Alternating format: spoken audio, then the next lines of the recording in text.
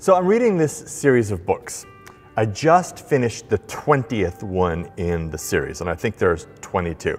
So I love these books. And my biggest problem with reading them is I usually don't get started until like after 9 o'clock at night. And the other night I was reading this book and I just wanted to finish it. It was so exciting and like, I really should go to bed.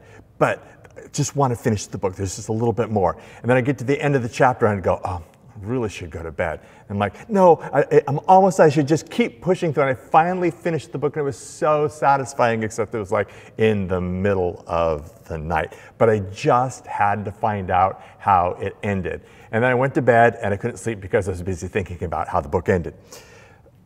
I have a friend who will start a new book, read a couple of pages in, and then go to the end and read the last page so he knows how the book ends. And then he goes back to the beginning and starts reading through.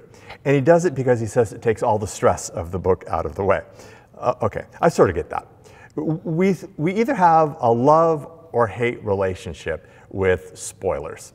Some of us like to know how things end up. Others of us like the tension of not knowing, like me staying up till, all hours of the night just to finish my book because I'm so excited about it. But what if it's not a book or a movie? What if it's your life? What if you're watching someone that you love who's seriously ill? What if you're feeling crushed under a problem and you wonder if you'll survive? Sometimes it's just the waiting and the not knowing that's really hard. I stand with people all the time who are facing uncertainty, and oftentimes they say to me, we could deal with what it is if we knew what we were up against. And if you're in a situation like that, wouldn't you like to have a spoiler then? In John chapter 16, verse 33, Jesus says, I've told you these things so that in me you may have peace. In this world you will have trouble, but take heart, I have overcome the world. This is the very end of Jesus' final teaching to his disciples. It actually starts in John chapter 13, so it's 3 full chapters, way too long for one sermon, but you should go back and read the whole thing. So he spent about 3 years, give or take, with his disciples, together with them, and this is it. It starts in the upper room where they have the Last Supper, and they talk there for a while, and then they take a walk down to the Garden of Gethsemane, and in less than 24 hours, Jesus is dead. So this is pretty heavy, pretty powerful stuff that Jesus is dealing with here. And I think that it's pretty amazing that of all of the things Jesus could say as a final word to his disciples, he chooses this. I have told you these things so that in me you may have peace. In this world you will have trouble, but take heart, for I have overcome the world. What Jesus wants his followers to know is whatever they face, he's overcome it, and they can have a deep sense of peace. So let's look at some lessons that we can pull out of what Jesus is saying there. Let's start with, sometimes life is hard, but things are not out of God's control. Everybody wants things to be good all of the time. Of course we do, but things aren't always good. Sometimes life is hard. And hard isn't always necessarily bad, because sometimes hard things help us grow. It's hard to train for a marathon, but you'll never run the marathon unless you go through the work to do it. It's hard to study for the bar or to study for a final exam in a STEM class or something, but unless you put in the work, you'll never get the grade, you'll never pass it. It's hard when our faith is being tested, when we really have to rely on God and not just our own good looks or talents. It's hard when you're pushing through a rough patch in a friendship or in your marriage. It's hard when you have to fight for what you believe in. Those things are all hard, but we grow through them. We grow because they're hard. Other hard things are just hard. Nobody wants to be persecuted, but it happens sometimes. Nobody seeks out pain, unless you're Johnny Knoxville, but most other people don't want to be in pain, but sometimes pain happens. Stuff happens, pain happens, bad things happen, hard things happen, and it's an evidence that things are broken. Now, everybody knows that things are broken, but not everyone has the hope that things are actually in the process of being fixed. And that's one of the things that I love about our faith. We can look at a broken world and we don't have to despair. We don't have to just shrug our shoulders or lament the situation. We can know that our God is at work. No matter how bad things look, God is in the process of recreating things, of making things new. God is present and active in our lives and in the world. And here's the great thing about that. No matter whether it's big or small, no matter whether it's a garden variety stress or physical persecution, no matter whether it's a minor inconvenience or chronic suffering, or anything on the spectrum in between, God is present with you. Nothing is too small for God to care about, and nothing is too big for God to handle. God knows about your stuff. Now, it rains on the just and the unjust. Other people's lives may look perfect, but don't believe it. Social media and what we present to others is carefully curated. Trust me, it's not just you that's struggling. It's not just you that's going through hard times. But things are not out of God's control. Next, you're not alone. God is with you. It's a bit ironic because in the verses right before this, Jesus says that he's about to be alone. And one of the reasons Jesus says he's about to be alone is because his friends, his disciples that he's talking to, are about to desert him. But despite the fact that he's about to be deserted, he wants them to know that they won't be alone. And there's a huge lesson there. We might desert God, but God will never desert us. So Jesus goes on to say, as he's talking about all these heavy things, I haven't said this stuff to you before because I was with you. If you needed encouragement, if you needed somebody to buck you up, I was here. I could do that. But now I'm going away. So I want you to know these things. But I'm sending you the Holy Spirit, so you still won't be alone. Part of what we have a difficulty with when we're going through hard times is our feelings. Sometimes we feel alone, even if we aren't really. We can't always trust our feelings. They're pretty unreliable. Jesus says, I will never leave you.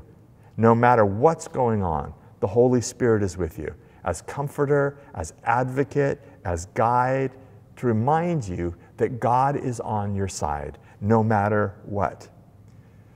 That's also a gift that we can give to one another. So you can turn to the person next to you and say, I'm a gift to you. We are a gift to each other that God gives because we can be encouragers to each other. We can carry people through difficult times. One of my favorite sayings about faith is that when you don't have faith to see you through, you can rely on the faith of the church to carry you. It's great to think about. It's not just us by ourselves. We're in a community. That's the power of small groups. That's the power of care groups. That's the power of deep spiritual friendships. You're not alone, Jesus says. I'm here with you. I've given you other people as a gift.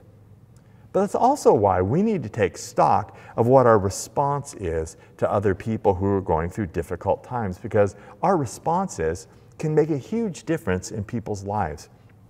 We can remind them that God is with them and present with them, or we can reinforce that they're alone by our responses. One of the greatest things that's going on right now in our congregation is the ministry of soup. At the end of the year, Sue Duckerman and Nelson Wan got together and made like 90 gallons of soup. And Sammy McCubbins and her team, primarily Sylvia Sizer, have been going throughout our congregation distributing soup. It's going to people who are recovering from surgery. It's going through people who are going through difficult times. It's going to people who might just need a little bit of encouragement. And it is a whole bunch of love and care that comes in a container of soup. And I just keep hearing from people that it reminds them that they're a part of a body that cares about them. Our reactions can make a huge difference in people's lives. We can remind them that we are present and that God is present. It'll help us, next point, to understand the relationship between the church and the culture. I think one of our biggest problems is that we keep trying to make our dedication to Jesus and our dedication to our cultural values somehow fit together. But we can't, because they don't. We need to have a clear understanding that the church and the world are two very different entities, and often they're fundamentally in opposition to each other. We are chasing after two different things. Those two entities have two different goals, at least at our best. I know there's been lots of high-profile failings recently, and those are tragic. But I'd caution us against throwing stones, unless your life would withstand that type of scrutiny. And besides, I have found that whenever there are problems in the church, wherever something tragic happens, we're generally talking about systemic failures, not just one person flaming out spectacularly.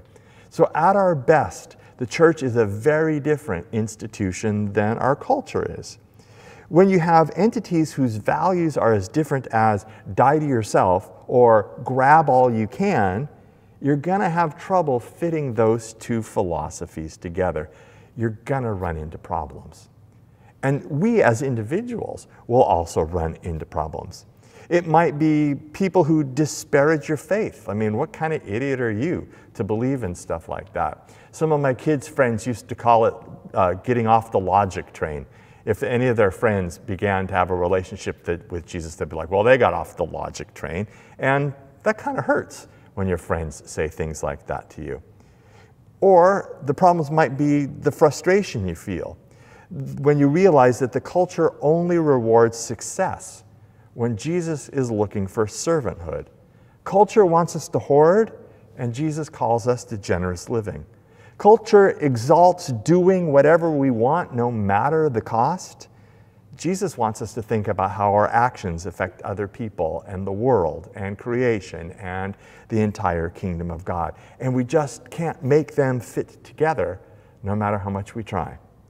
Which leads to the next point. You need to figure out what you want most in life.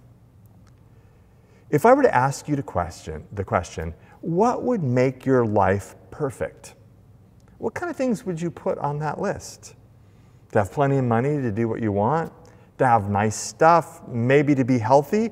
You could probably come up with a great list, but I might argue that the things that would make your life perfect, the things that would make you most happy, might be peace and might be having a sense of hope.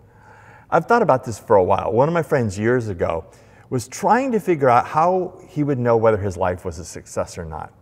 And finally he came down to this. And he said, if you could put on my tombstone, his wife and his kids loved him, I'd be happy with that.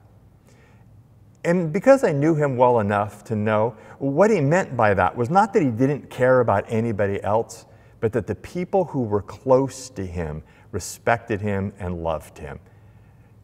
That's a good way to value whether or not you have actually done what you wanted to do in life. We see all of this, as I mentioned before, carefully curated social media about people having a great time. But every once in a while, you see the view from behind the camera, and you see that what you're seeing is really just a facade. Ultimately, the things that the culture tells us will make us happy really don't. They're a lie. There's this endless spectacle of celebrities and athletes spending enormous amounts of money, traveling around the planet in private jets, going to expensive islands or resorts, trading partners, trading spouses, having what looks like a really great time, and then crashing and burning. There's nothing to be admired in that. Recently, I saw a picture of a bunch of people at a resort in Cancun, and I sort of laughed because they were all lying around the pool, and every single one of them had their tablet and were staring at their tablet. And I was like, you could stay home and do that. There was something inside of you that said, if I could only go to Cancun and lie by the pool, it will make me happy. Instead, they went to Cancun, and they were just doing what they would have done at home. This leads me to an observation. there are at least two kinds of peace. Our culture thinks that peace is the lack of conflict or the lack of war. Jesus thinks of peace as wholeness. And the peace that Jesus gives us is different. Jesus says, peace I leave with you, my peace I give to you, not the type of peace the world gives. And that is because, my next point, Jesus' peace is not dependent on our circumstances. We live with so many if-onlys. If only I had a boyfriend. If only I was in a good marriage. If only I had my dream job. If only my kids weren't so rotten. If only, then we would be happy. Then we would have peace. Then we would feel whole. If only. But the peace that Jesus gives isn't tied to circumstances. The peace that Jesus gives is an anchor that allows us to not be tossed around by the storm. It's an acknowledgement that no matter what is going on around us, that we are held tight in Christ. We chase around after so many if-onlys looking for peace, and yet there's only one place where we'll find peace. There's only one place where we'll find satisfaction. St. Augustine wrote in his Confessions, and I often say if you don't know who said it, you can attribute it to St. Augustine, but Augustine really did say this. Augustine said, "You have made us for yourselves, O Lord, and our hearts are restless until they rest in you." Restlessness is that desire to be filled and to be fulfilled. Restlessness is literally the inability to rest, because we're always looking, we're always searching for the next best thing, for the next high, for the next person to care about us. Who's out there? Who loves me? Where else could I be than here? And we will always have that restlessness inside of us until we find our peace in God.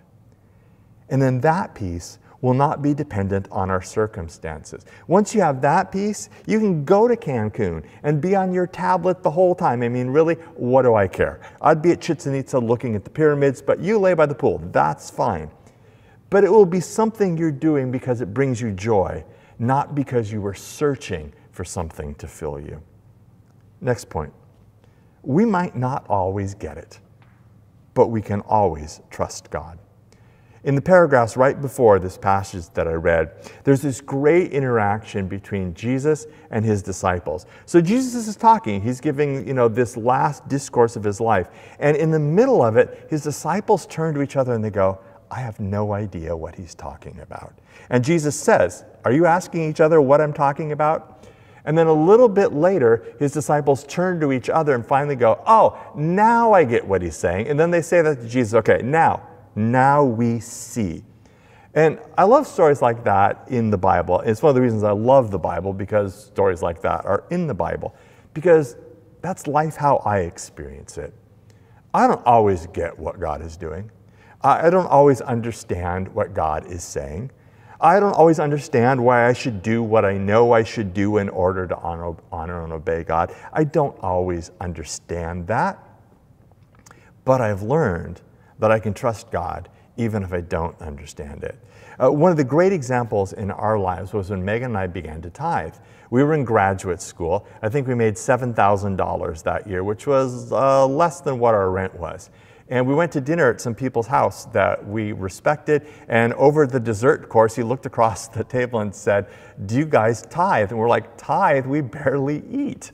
And he challenged us to do that, and somehow it worked out. I didn't understand it. I didn't want to do it, but I did it, and I learned that I could trust God because God will always be faithful. For you, it might be, I don't understand why I'm faced with this challenge. I don't understand why things seem to be unraveling. I don't understand why I've got this health thing, or why my marriage is terrible, or fill in the blank. But in the midst of all of those things, you can trust God in it. Next, remember, you know how it ends. You know how the book ends. You know how the story ends. So you can go back into the story and it changes how you perceive the story. It takes some of the tension out of it because you know how it ends. We know how the story ends. One of the great middle of the 20th century theologians, a guy named Oscar Kuhlmann, had this really cool illustration about the Second World War. And what Kuhlmann said was that the war in Europe was won on D-Day, June 6th, 1944. But the war wasn't over until VE Day, May 8th, 1945. There was this decisive action at D-Day that changed the course that made the end of the war inevitable, and yet it still took another 11 months until the war was actually over. And what Kuhlmann said is, we kind of live in that in between. The die is cast. Jesus wins. But we're still living in the mop-up operation. But we know that VE Day is coming. That take heart that Jesus says to his disciples, take heart because I have overcome the world, can be translated as courage or cheer up or even don't give up. No matter what you're facing, because we know how the story ends. We know that ultimately Jesus overcomes the world.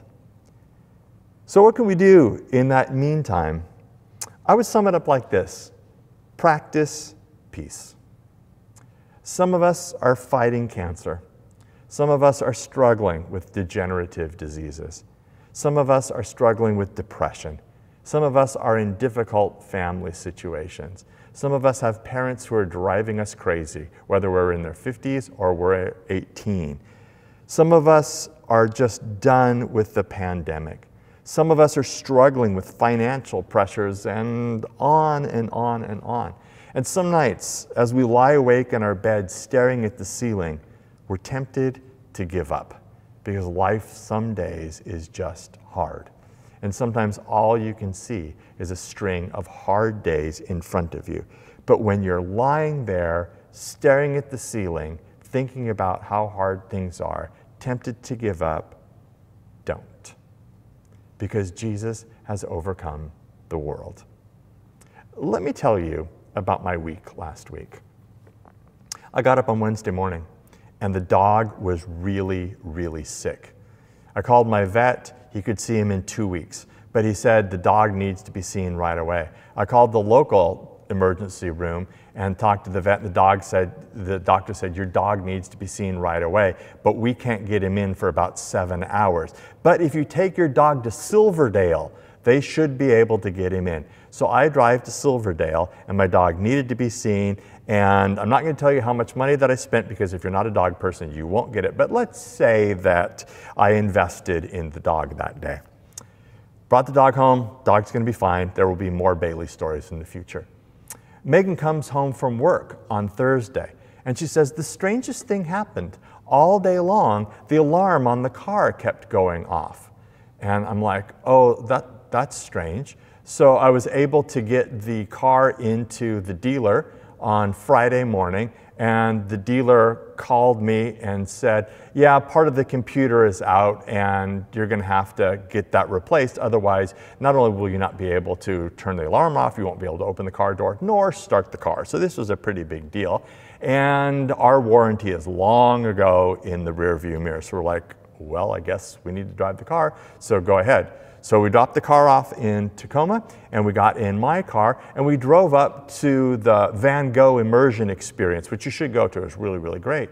And we came home and we walked into our kitchen and our dishwasher had broken and we had had a flood and all of our hardwood floors were buckling. And at this point, Michael was very tempted to give up. And it reminded me of talking to my sister a week or two ago. And she was telling me about a sermon that Megan had preached one time. And Megan said, sometimes I have these really articulate prayers where I say these great things to God. And other times I just go, here. And this was one of those days where I just went, here. I'm done. I cannot handle this anymore. Here, you're just going to have to do something with this. And then 2 days later, our oven rather spectacularly flamed out. I'll just leave the rest to your imagination. So Michael is back again going, here. But you know what? Even that simple prayer, even that inarticulate, I cannot deal with this anymore, God, I have to give this thing to you, reminds us of a very important truth. Even at the end of our rope, no matter how bad things get, we can still tap into the resources of the God of the universe. Even just being able to do that reminds us of who God is and what He has promised us. We can practice peace. We can remind ourselves of who God is. We cannot give up. We can turn to God, even if it's inarticulate. Recently, at one of his angeluses, Pope Francis said, what if we checked our Bibles as often as we checked our cell phones? What if we did that? What if you dug in and found some verses about peace? I'm a little bit ahead of you. Matthew 11:28, come to me, all you who are weary and burdened, and I will give you rest. Take my yoke upon you and learn from me, for I am gentle and humble in heart, and you will find rest for your souls. For my yoke is easy and my burden is light. John 16:33, I've told you these things so that in me you may have peace. In this world you will have trouble, but take heart, I have overcome the world. Philippians 4:6 and 7, do not be anxious about anything, but in everything, by every situation, by prayer and petition with thanksgiving, present your requests to God, and the peace of God, which transcends all understanding, will guard your hearts and your minds in Christ Jesus. 1 Peter 5:7, cast all your anxiety on Him because He cares for you. Isaiah 26:3, you will keep in perfect peace those whose minds are steadfast because they trust in you. What if you just keep digging up these scriptures and referring to them? And if you can't memorize them, put them on a 3x5 card and paste it on your mirror. Stick it on your dashboard. Put it next to your computer, where you'll constantly be reminded that God brings you peace.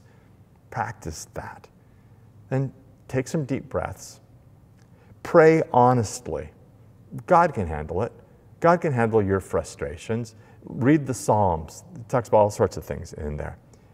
There are some things that are worth getting riled up about. Injustice, the suffering of the innocent. You know, some things you need to pray honestly about that are hard, and just give those things to God and figure out how you need to work to help in those too. And as you practice peace, remember that it's all tied to what Jesus has done for us and how it all ends. So let me ask you 3 questions. What area of your life do you need to hear Jesus say, take heart, I have overcome the world? Number 2, in what area of your life are you feeling the conflict between Christ and culture? And number 3, what's one thing you can do this week to help you experience God's peace?